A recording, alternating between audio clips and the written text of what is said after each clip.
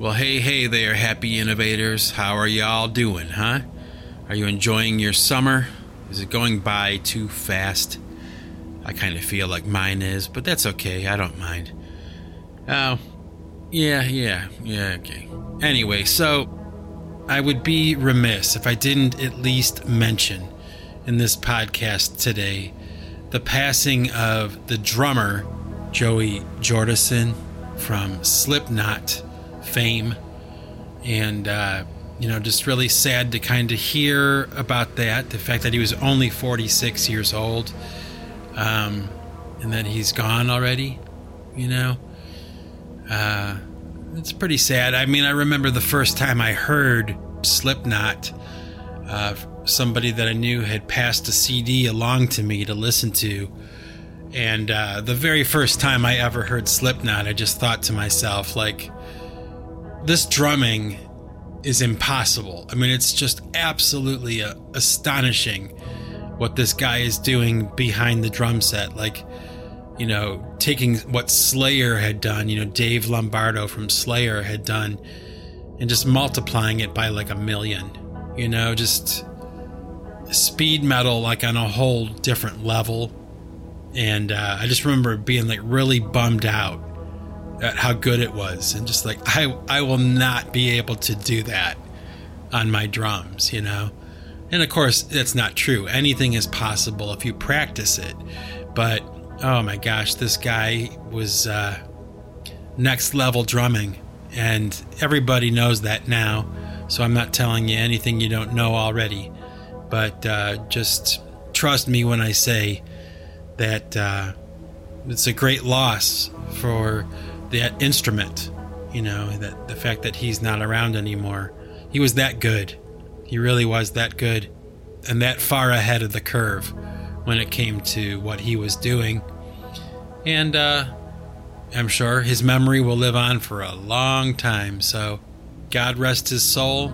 Joey Jordison has died at the age of 46.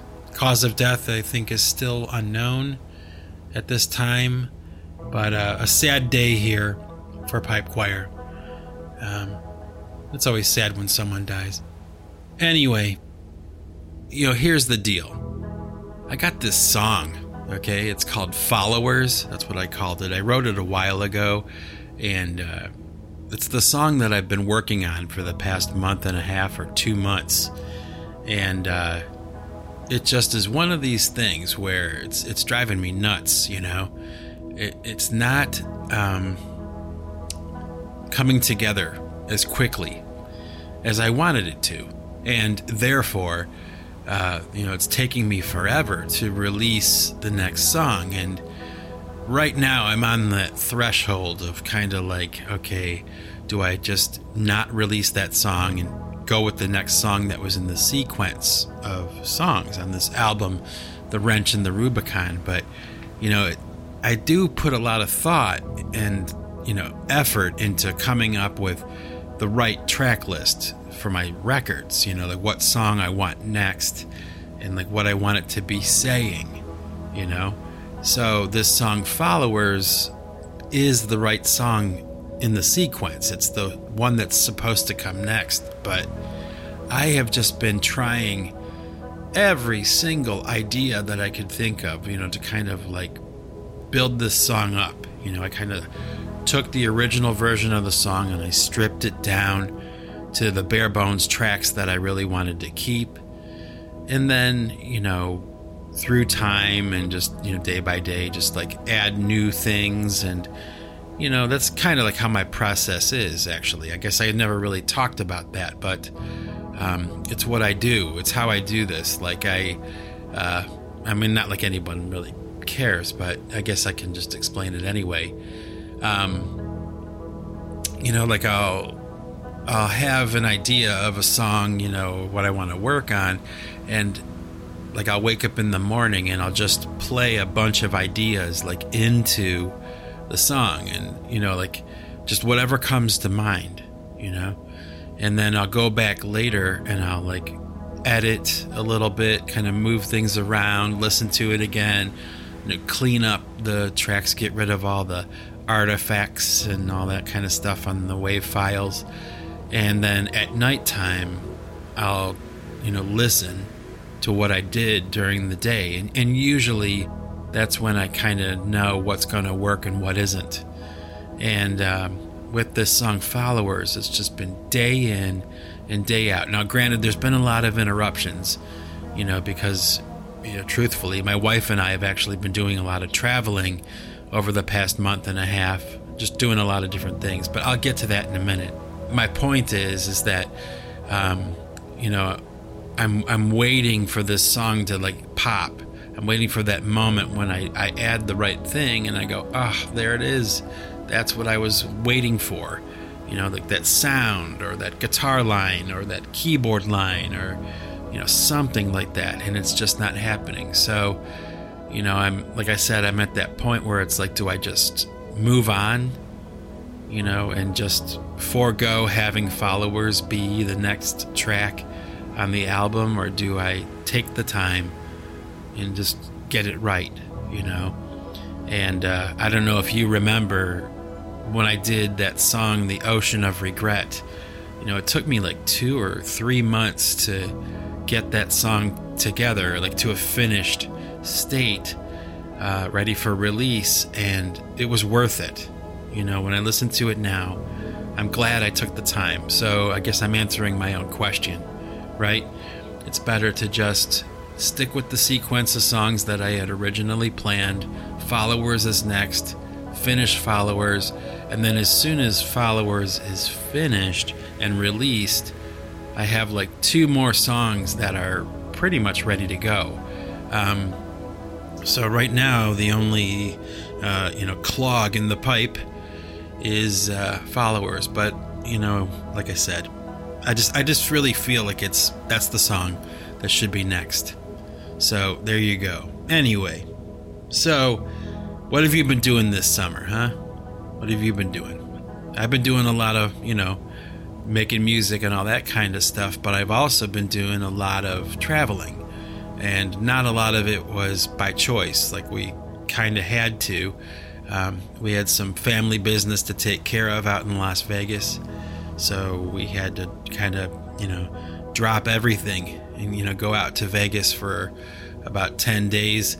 And it wasn't bad. It was kind of each time I go to Las Vegas to visit is a revelation. I come home with a heightened awareness or a clearer picture of what's actually going on out there, out in the desert, with these people. And, it's an interesting thing to think about, really, especially when you're there and you've been there a few times.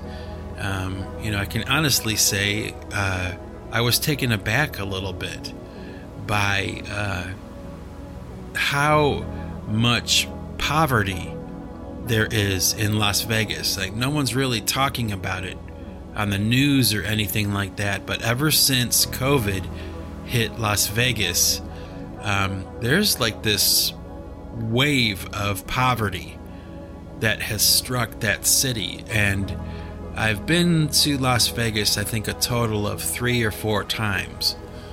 And this last time we went, it was abundantly clear that that city is in trouble. There's a lot of poverty that I saw that was not there any other time I'd been there. And I would imagine it's because of COVID. I don't know for sure, but that seems to be the consensus that, when they shut down a city like Las Vegas because of a pandemic, it does serious damage to their, economic situation. And, it's a city that relies on tourism and, people coming in and spending money and staying in hotels and eating at restaurants and all that kind of stuff. And over the past 1.5 or 2 years, it's been, kind of strangled. They are a mere fraction of what they used to be, and I think that they're in the process of some kind of bounce back in Las Vegas like other cities are around the country, but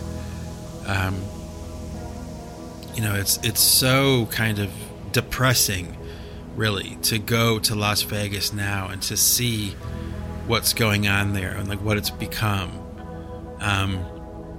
It's not too bad. The restaurants are still open. There's still a lot of people wearing masks and, worried about, being vaccinated and all that. But there were a lot of people who were just liberated. And you could tell that people like felt good to be taking their masks off, to be free. But yeah, it was an eye-opener. And it was like this time around, like coming home on the flight, that was the kind of thinking that was in my mind, was like, wow, I just saw so many things.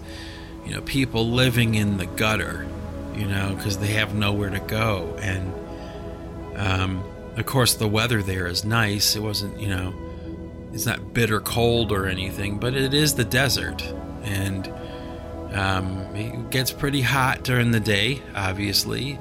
And what was interesting was while we were there, there was a lot of rain actually happening in the desert, which is something that I had never experienced before.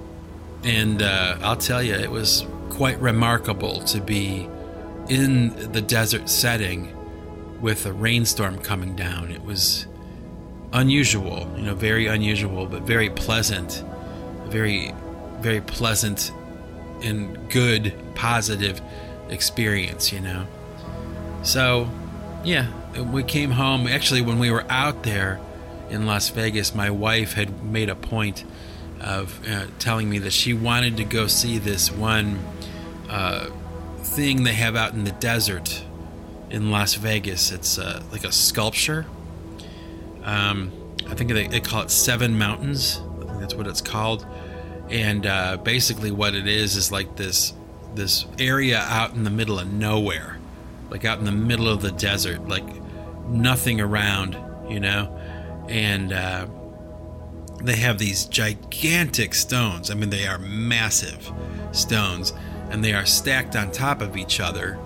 And there's 7 of these rock formations, like these stacks of rocks in this one particular area of the desert. And the rocks are painted like really bright and vivid day glow colors, and it's just a sculpture. It's just this weird thing, out there in the desert. And my wife was like, "Oh, I want to go see that this time." I'm like, "Okay," So we jumped in the car, and it was so cool, like because we're not from there, so when we go to Las Vegas, we're usually like in the city. That's where my wife's family lived and lives.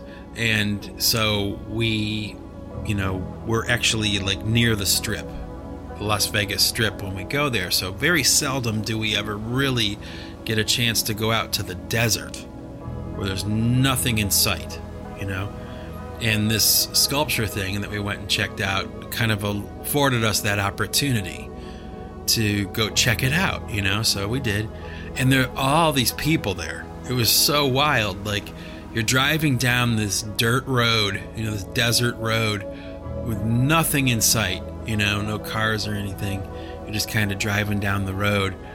And then all of a sudden you're there, and there's all these cars and all these people out in the middle of nowhere, on just like a random day, So my wife and I hung out there for a while.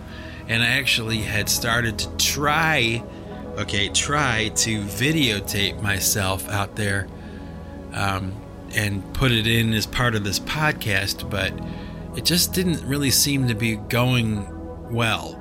It was like it wasn't set up right, and the feeling wasn't right, but we were enjoying ourselves anyway, checking out these sculptures, these 7 mountains. But it was pretty cool, really, to be out in the middle of nowhere, like the middle of nowhere, man. You look around and all you see is, flat desert and mountains off in the distance, and any which way you look. And, we went there like at sunset, so the sun was just doing incredible colors, like across the sky, and there was all these weird and interesting people that were all there, and we were kind of like talking, and it's an interesting thing because it's people that, I've never seen before and I'll never see again, but we're all there at that moment, at that time, in that same space, just kind of enjoying this sculpture and talking and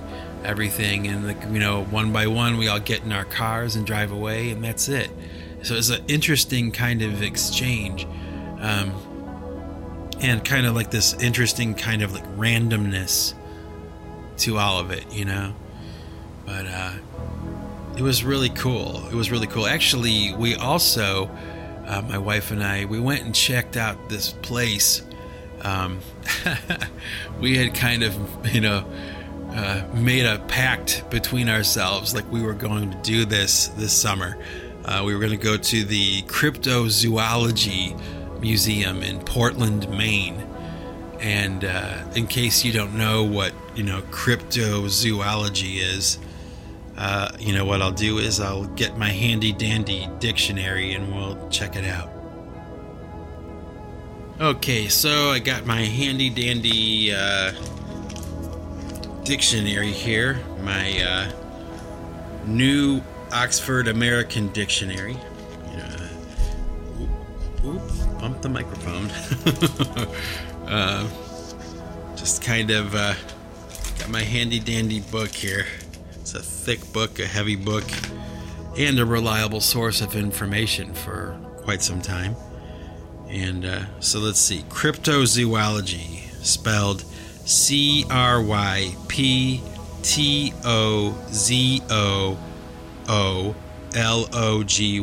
Cryptozoology. And cryptozoology is, by definition, the search for and study of animals whose existence or survival is disputed or unsubstantiated, such as the Loch Ness Monster and the Yeti, which is funny because they actually put Yeti in the definition. But my wife and I, for the past year or so, have been on this Sasquatch kick, okay? And it's just one of those things, it just makes us laugh, and we have fun with it. But there's like this part of us that kind of believes it, or wants to believe in it. And actually, with something like Sasquatch, it's not that difficult to believe that something like that might exist, right? Because, there was this prehistoric creature referred to as Gigantopithecus, I think the name was, and it looks like Sasquatch. They believe that this creature existed, so I don't know. It's just fun, and it's also interesting, intriguing, and a little bit weird, a little bit spooky. But they have this museum in Portland, Maine, called the Cryptozoology Museum, and it's this building just devoted to things like the Loch Ness Monster, Dogman, Yeti, Sasquatch, any of these animals that are purported to exist by people who claim to have witnessed them, but they technically are not showing up like on the record as animals that exist, that really exist. So like you'll have something like Sasquatch and Loch Ness Monster, but you also have these animals like the coelacanth, which was a prehistoric fish they had thought to be extinct. But here it turns out that a few years back, somebody actually found one alive. So while the coelacanth was considered to be an animal of like legend, or not really based in reality, at least not in modern reality, there you go. Someone yanks one out of the ocean or something, and they, turns out they still live. They actually exist. And so you got to kind of wonder sometimes, with this idea of cryptozoology, it's it's spooky and weird and all that kind of stuff, like entertaining and fun, but it's also pretty interesting. And the place that we went to, this cryptozoology museum, it was okay. It was okay. It was a little bit lame because they don't allow you to take photographs inside the museum, because there's like copyrighted, information or photos or something. They're protecting it. It's so stupid. It's like I'm in a building with weird stuff in it and I have a camera and I can't take pictures. Get out of here. And I paid to be here. I thought that was pretty lame. And, because of COVID and a lot of the problems that places have been having with shipping and all that kind of stuff, their t-shirt selection and their stickers and all that kind of stuff was kind of limited. And really, if you think about it, when you go to a cryptozoology museum, I mean, what else are you going to do there, right? Aren't you going to take, or want to take a sticker home or a t-shirt, like to say you were there, And their selection was just so poor and so thinned out, and, they hadn't replenished their supplies in probably a year, and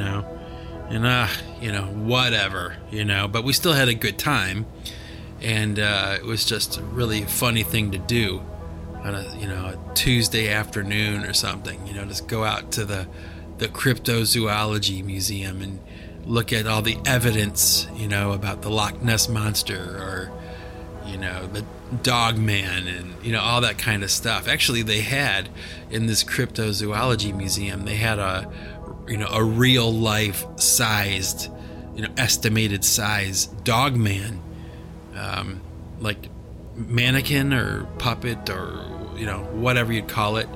And man, I'll tell you what, out of all the things I saw in that cryptozoology museum, including like the life-sized Sasquatch they have and the Bigfoot footprints, and there's been like a lot of stuff, especially where I live, like in New England. There's a lot of these animals that people claim to see, out in the wilderness of Massachusetts, because there's a lot of that here. People don't realize that, but in Massachusetts, there's a lot of woods, a lot of forest area, and there's all these claims of seeing these different things, and they had all those represented in this cryptozoology museum. But the one of the dog man, like this life-size replica statue type mannequin thing of this dog man, oh my gosh, it stuck out in my mind. It was like, that was really weird, like to look at.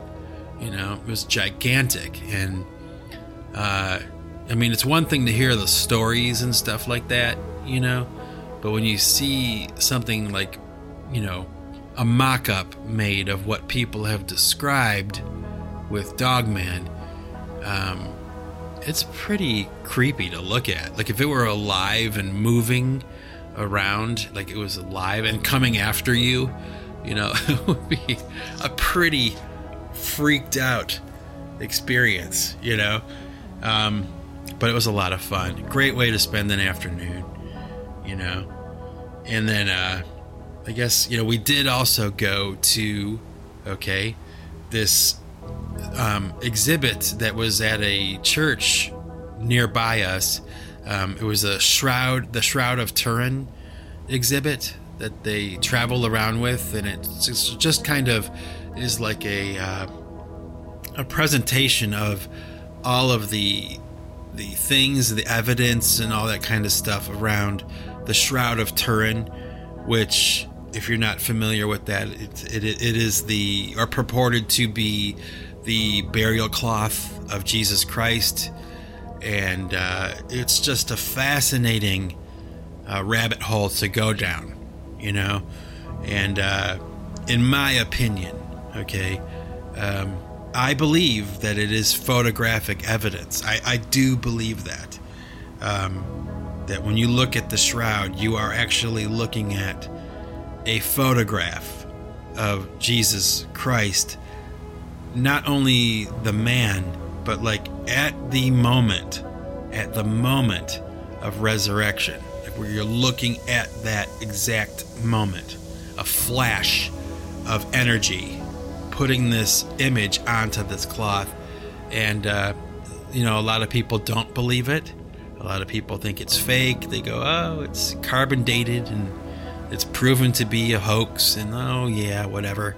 It's like everybody, there's... When it comes to something like the Shroud of Turin, and whether it's true or not, or real or not, there's been a fight over that long before anybody found the shroud. So, it doesn't mean anything to me. Of course, there's going to be people who disagree, but, I think it's real. And I think it's fascinating to look at.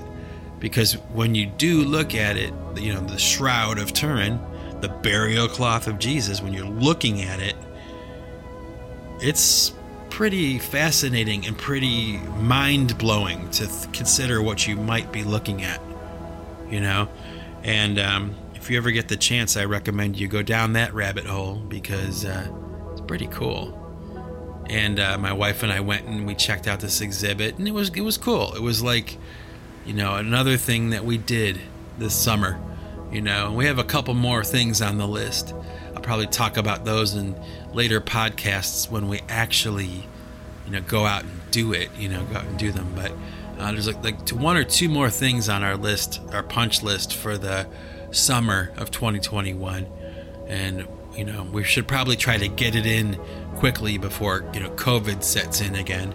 Because I don't know about you guys, but I kind of sense that, they're going to try to get that thing going again, get that COVID machine turned on and going full tilt boogie, once again, just in time for the school year to start, right?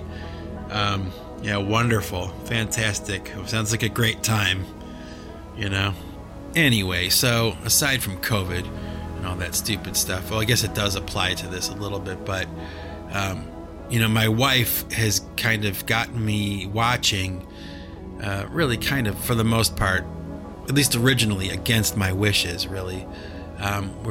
We've been tuning into the Olympics in Tokyo, and normally I don't really pay any attention to any of that stuff. Usually I'm busy doing something with music, I'm like all of my life, and I might tune in a little bit to watch some special event with the Olympics, over the past 50 years. But for the most part, it never really interested me until now. Okay? And, or maybe over the past 10 years, I really kind of have watched for the first time Olympic events, and my wife is really into that kind of thing. So, naturally, a lot of the time when she's watching something on television, I wind up watching it too. And, it's probably the only way that I would really tune in and pay attention to that, as if I was forced to by someone else. And it's fascinating. I gotta say, I'm glad for it. I'm glad that I'm watching it and paying attention to it, and I'm able to see this thing we know as the Olympics, through the eyes of somebody who's older. It's hard to explain, but hold on, let me get a sip of my coffee.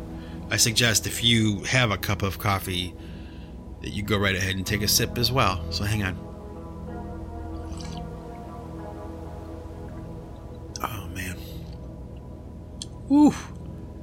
Good coffee this morning. All right. Wow. Woo. Okay, so what was I talking about? Oh yeah, the Olympics. So I'm watching these different events, not just the really exciting ones like gymnastics and skating and skiing, or not just gymnastics and tumbling and all that kind of stuff. I'm watching everything, the air rifle competition, the compound bow competition, and just bicycling, skateboarding, surfing, all these different sports, these different events. And it's fascinating to watch the Olympics because, there's a lot of talk, especially now, like by people like Joe Rogan, that he'll make comments about how the human brain is like a chimpanzee brain, like we're this like low functioning animal.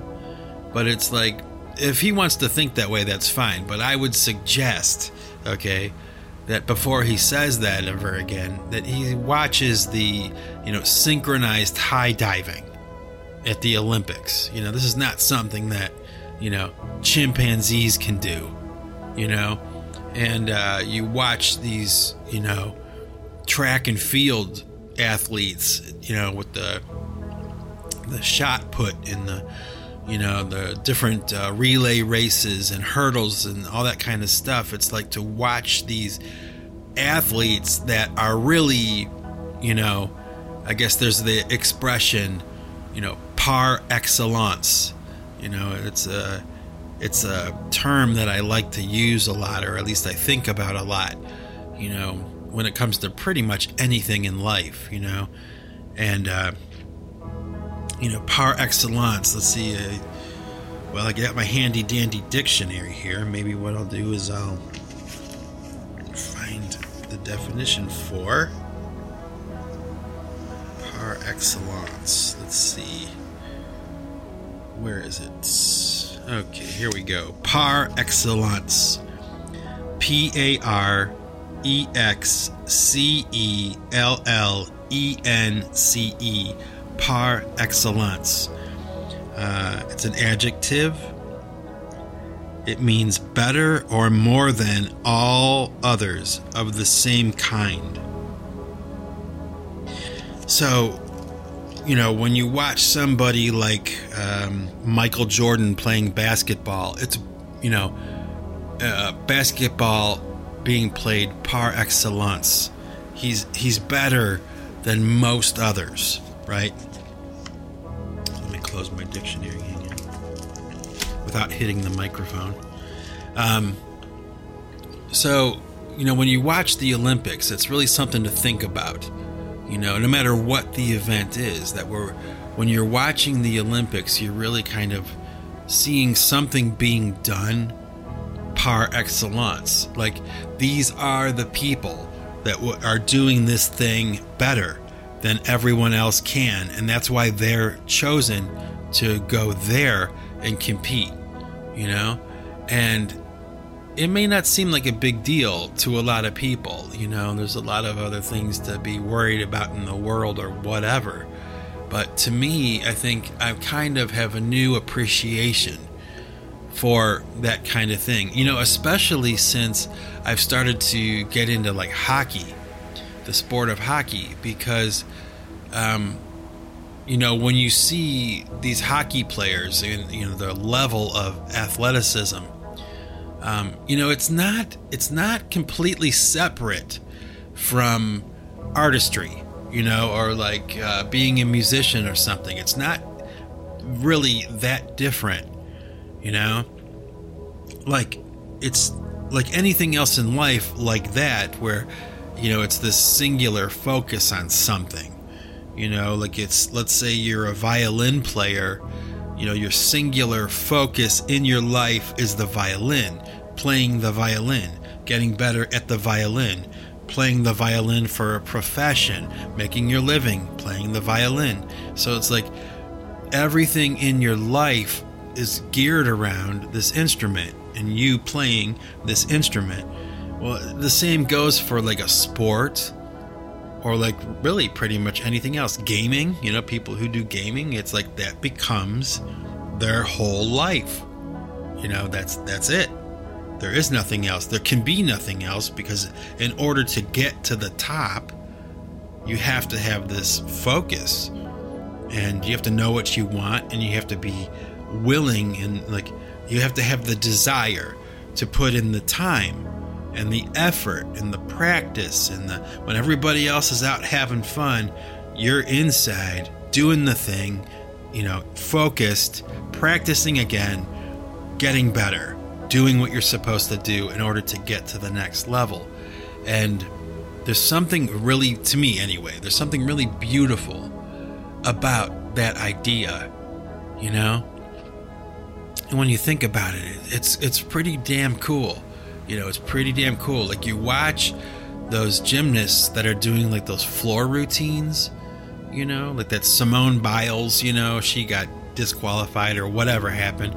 But, like somebody on that level doing that kind of thing is fascinating, like with the hockey players I was talking about. Like, in order for a hockey player to rise to the level of the NHL, it requires the effort of everyone in their family. It's not just them. Like, they need the support of their parents and their brothers and sisters in order to compete, just in order to compete as a hockey player, let alone make it your profession and do it for the rest of your life. It's really, when you think about that, like, behind every athlete that you see, professional athlete, there is a whole world behind them, a whole story, of long hours. It can be no other way. Like, it doesn't come easy. And so, when I watch hockey, it's just like, I'm like fascinated that human beings can move like that on ice skates. Okay, that's like one layer of the fascination of hockey. But then to handle the puck a certain way with the stick, and to be able to do that while you're skating backwards, it's like, it's crazy. It's crazy. It's easy to take it for granted when you're watching it because it's going so fast, but oh my gosh, the level of skill and the amount of time it must take to get to that level. And that's true for anything in life, anything that somebody chooses to do. Stock car racing, parachuting, parasailing, kayaking. I mean, if that's what you're focused on, if that's what you want to do, I want to be a professional kayaker. Is that what they're called? I guess that's what they're called. Like, I want to be an Olympic level kayak guy. Well, if you want to be an Olympic level anything, you're going to have to devote every single waking moment of your life to doing that one thing, just in order to even be able to compete with the up and coming, or the amateurs. Like, you have to, just to make it to the bottom levels, you have to be devoted 100%. So that's really, when I watch the Olympics or something like that, or sports of any kind, that's really, like, as I've gotten older, that's what it's become, is this new understanding of like what you're actually watching happen. Like, when you're watching an Olympic bobsled team, do you have any idea how much time and energy and money and years have gone into that single thing you're watching? There's a saying in like theater, with plays or with rock concerts and stuff, like, the audience comes and they see the show, and the show might last an hour and a half or 2 hours or something. And the audience comes, they watch the performance, then they go home. But what they don't see are the weeks and months and hour after hour, day after day of practice and rehearsal, all the time that goes into that performance. So yeah, the hour and a half, 2 hours is enjoyable and all that, but there's so much behind what you're seeing. It's probably something that we should kind of like take through life with us when it comes to anything. Like, when you see something being presented to you, no matter what it is, it could be anything, a painting, a sculpture, a song, a sporting event, a cooking show, anything like that, a news report. anything that you see like that, it comes and goes very quickly for you as the observer. But if you could see the hours, if you could see the energy and the time that went into just presenting what you saw, it'd probably blow your mind. It's cool to think about. And like I said, probably something that you can carry with you anywhere you go in life. Like, no matter what you look at, when you look at somebody, you kind of have to look at them a little bit longer, maybe, and really think about what you're seeing. And like, behind each person, there is an ocean of time and experiences and good and bad and mistakes and successes and failures and friends and enemies. And, there's behind each and every person that you see. Now, granted, it does seem sometimes that some people are smarter than others. I can't deny that. But that's okay, That's okay. We need smart folks, and we need dumb folks, and we need all that. Everybody has something to contribute. Everybody has a story to tell, And when you look at somebody long enough, you just might see some of their humanity. You start to realize that, or maybe not. Maybe you don't, Maybe it's just me. I don't know. But to me, it's like, back to this thing about the Olympics, that idea of being devoted to a purpose, I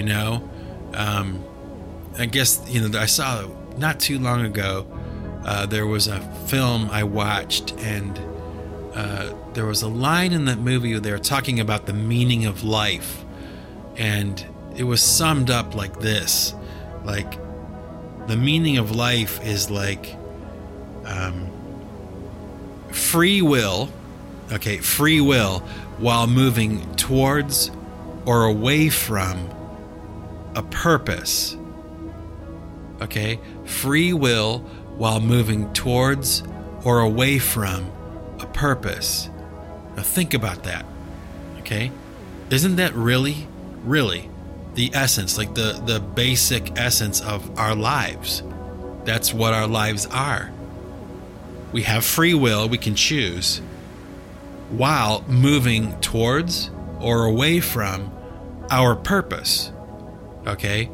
Obviously, if you're moving towards your purpose, that's positive, and if you're moving away from your purpose, not so positive.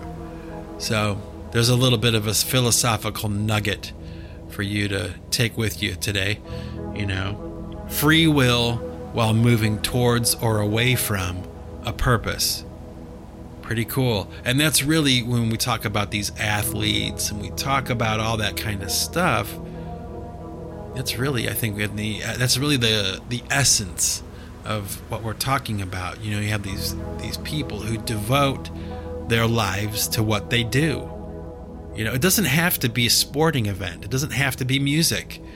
It doesn't have to be anything even tangible. It could be economics. You've devoted your life to economics. And there are some people that are like that. That's what they wanted to do. That's what they were called to do. And that's what they did. While all their friends were out having fun, they were home doing the thing. Or they were at the place doing the thing, getting better at what they did. And I don't know, there's something about that that's just fascinating to me. Really is. And, I can kind of say, I guess, in a way, that I'm kind of proud a little bit that, like, I can say that I've done that.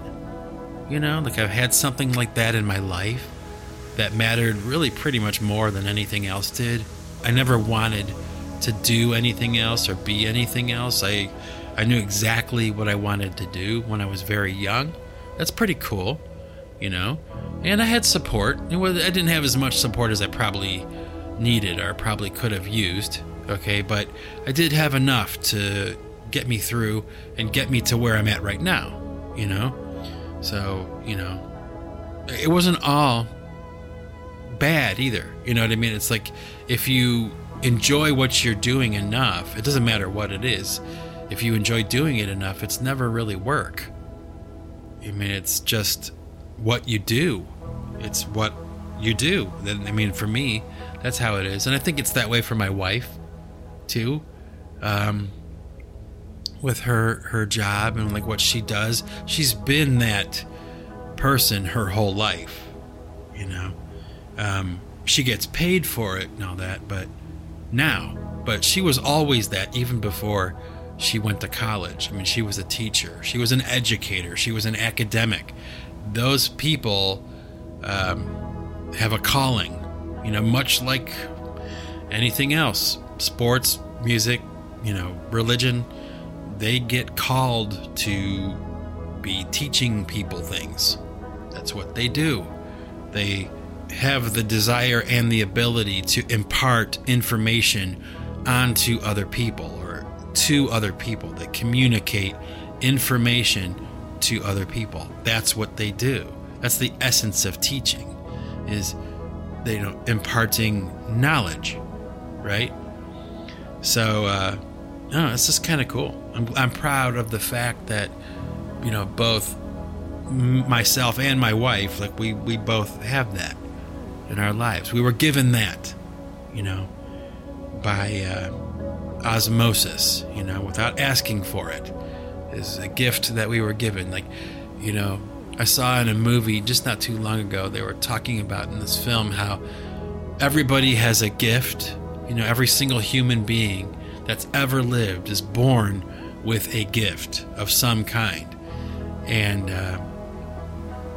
you know, I've been thinking about that. Is that true? You know, is that true? Are all people born with a gift? And I would imagine it probably is. And the real tragedy with that is that, you know, most people never really get the opportunity to find what that gift is, or they don't get the opportunity to, you know, grow and embellish that gift that they've been given. They don't get to use it, you know, because they're busy doing something else. Again, you know, the whole idea of moving towards or away from your purpose, you know. It's a really kind of large thing to think about. It's big, you know, in your life, in your mind, right now, sitting in your chair. Think about that. Are you, okay, the happy innovator that's listening to this podcast right now, can you say honestly to yourself, okay, that you are moving towards your purpose in life, or are you moving away from your purpose in life? That's a pretty hardcore question to ask, and an even more hardcore question to answer. But I can say, I think when I look at my life, I would say that for the most part, I have always been moving towards my purpose, you know? Like with the music thing, for me, it was always kind of like separate from my life, you know? The music was always different. Like it was its own thing. And like what I might find enjoyable or whatever, what I might find acceptable in my life, I may not find it acceptable in the realm of my music. My music was different, and it was separate to me, you know? I treated it that way. It was like very serious. It was never a joke, you know? I was never going to be one of those bands that makes like goofy songs, you know, about food and like, you know, just silly stuff like singing about the party or something. Like, I'm not going to do that. It's like it was always different, you know? Do you know what I mean? Maybe you do, maybe you don't. You know, it's like when you're somebody who's, you know, trying to be creative pretty much all the time, you know, you sort that kind of stuff out really quick. You know, like you know, when you are young, you know, and you start out, when you know what you want to do, and I can speak from experience because I was a little kid when the music bug bit me, you know, And it wasn't just the music thing. I think it was like the art thing, the idea of expression, you know? Like, you probably know what I'm talking about because you're probably very similar. You know, like you get inspired or you get moved by things you see and hear. You know, when you see that somebody has put effort and energy into communicating an idea to you, you know, it's exciting, you know, and the natural response is to do the same thing. You know, it's like we are a tribe of people, you know, on this planet. The people that, you know, they call creatives. And, you know, nowadays it's like this big deal to be creative and inspired and all that kind of stuff. And sometimes I hear that kind of talk and I just want to like start slapping people on the head, you know? It's like, oh, shut up about being creative and, oh, I'm so creative and inspired and you inspire me, you know, all that kind of stupid, you know? It's like, oh, don't talk about it. You don't say it, but here I go, you know. But it's true. It's a weird path, right? And you know, I hear so much about it now.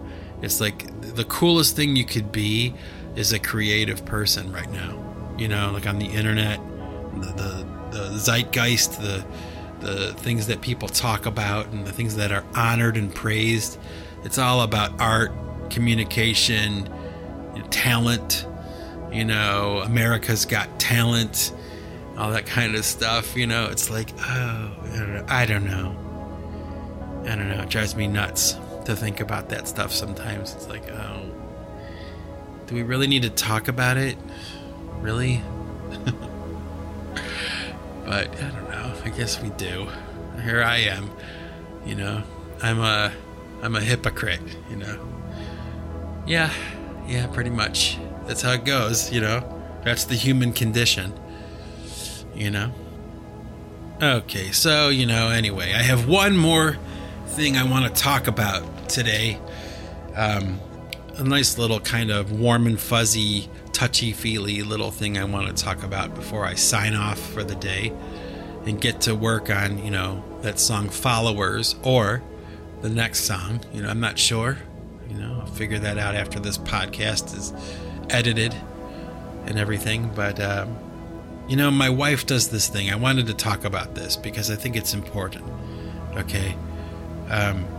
My wife does this thing sometimes when we're watching television. She'll walk past me, you know, to go to the kitchen or to go somewhere, and she'll stop where I'm at and she'll just start kissing my face, you know, for no reason. And without any warning or anything. I'll just be sitting there watching television or laying down on the couch, kind of like sprawled out watching TV. And she'll come along and she'll just start kissing my face. And I don't mean on the lips, okay? I mean my face and my forehead, my temples, my eyes, my nose, my mouth, my chin, my cheeks, my jaw, my ears.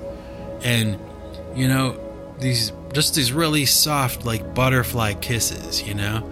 And I know this sounds funny to talk about. It sounds like, aw, you know, aw, how cute, you know?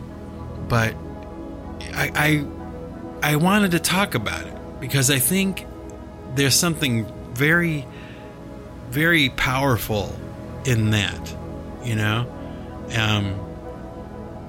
There's something about getting your face kissed.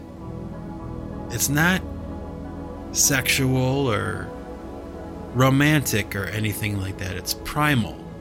There's something about that notion of that place on your body that's usually very personal, like your face is not something that people are allowed to really touch very much. You know, it's not acceptable behavior to go around touching people's faces. But when you're intimate with someone and they're allowed to touch your face whenever they want, and you know, they're allowed to be intimate with you, like they're allowed to kiss your face. Not only are they allowed to touch your face, they're allowed to kiss your face. It's such a weird kind of thing that happens, at least for me, like in my brain. You know, I feel kind of like, you know, like I go kind of like numb. You know what I mean? Like I instantly relax. There's something about that idea of having your face kissed that just immediately disarms you.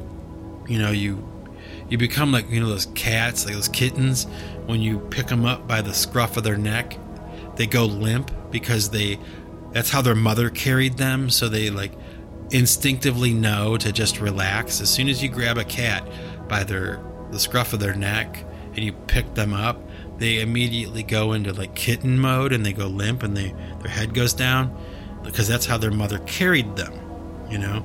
Well, getting those face kisses is a lot like that, at least for me. And I just kind of wonder, is it like that for other people, you know? And do you even think about that, you know? Like when you're with somebody that you love, do you ever just do that? Do you ever just, like, for no reason, really, just grab them and kiss them? Kiss their face? You know? What a amazingly beautiful thing to do. You know? It's so simple, it's so basic, it's so arbitrary, at least it seems that way. But I swear to you, there's something that happens on a very primal level when we allow someone to kiss our face. You know, to get that intimate and that close to us as animals, as the human animal or whatever, as humans, you know, allowing somebody into your space like that, you know, it's not to be taken for granted. And it's also not to be talked about for hours and hours. But it's like, I'm going to sign off now, but I want you to think about that. That idea of the people around you, you know, the people that you love, you know. Maybe your children, you know. Do you ever just, for no reason, do you ever just grab them and just start kissing their face? Because you just love them so much?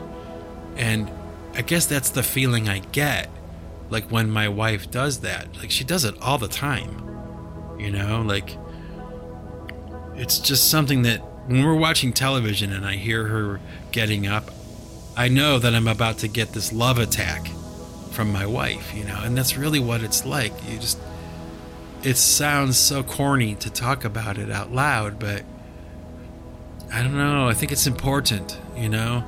There's something there. It makes me feel loved, you know? And that's kind of a beautiful thing, you know? Feeling loved is a beautiful thing. And it's not to be taken for granted. Because let me tell you, there's a lot of lonely people out there in the world, you know? And, oh boy. You know, when we went to Las Vegas, I saw a whole lot of people who really are kind of hanging by a thread, you know. And here I am, you know, laying on my couch getting my face kissed by a beautiful woman who loves me, you know. So I guess the moral of the story here, the message for today is try to observe and be par excellence, right? But also, don't forget the face kisses, you know? If you got somebody around you that you love, right now, just for no reason, just go over to them and just start kissing their face, you know? It's pretty amazing feeling. Long live the face kiss. And with that, my happy innovators, I'm going to sign off right now for the 99th Singularity Podcast.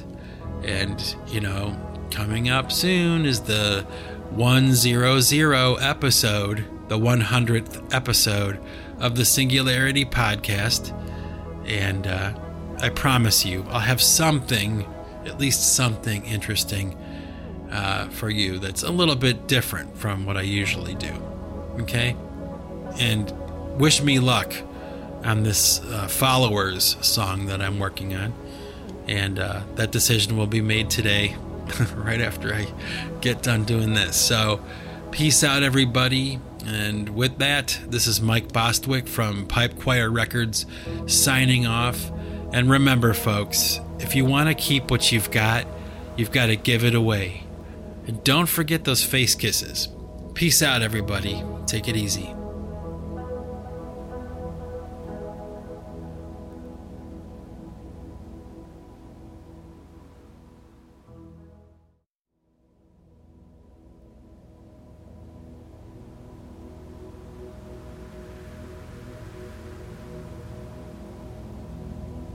Okay, happy innovators, the ones that are brave enough to stick around to the end of the podcast for some music.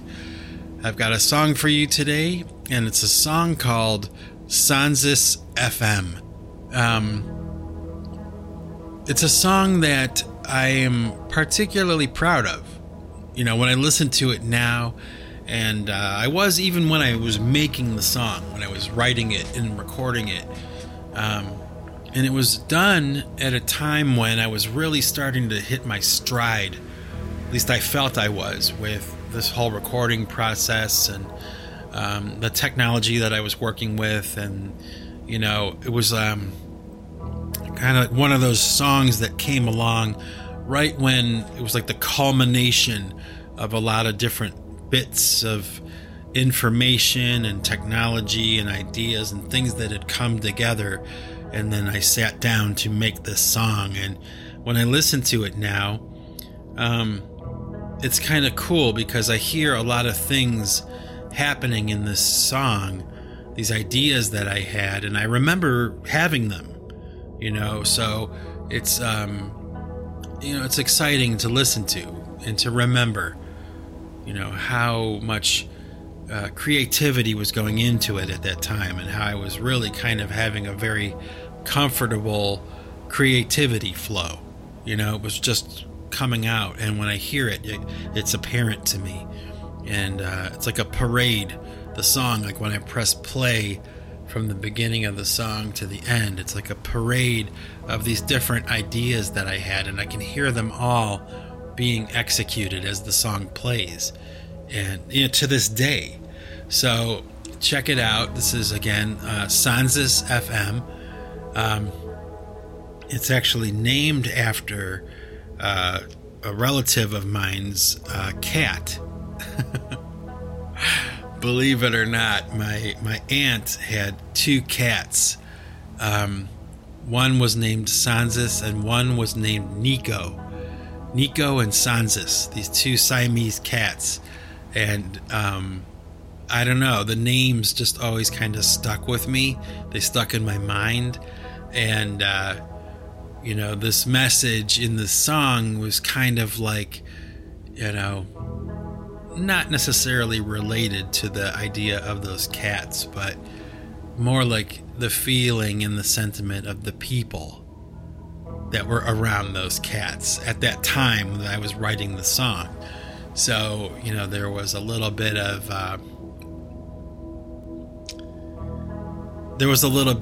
petty animus at the time the song was being recorded, and so therefore I included in the title as a clue, the name of this cat, and it's funny how that kind of thing works, but I don't know. Basically, it just boils down to I liked using those names, Nico and Sansis. Actually, I do have a song called Nico FM.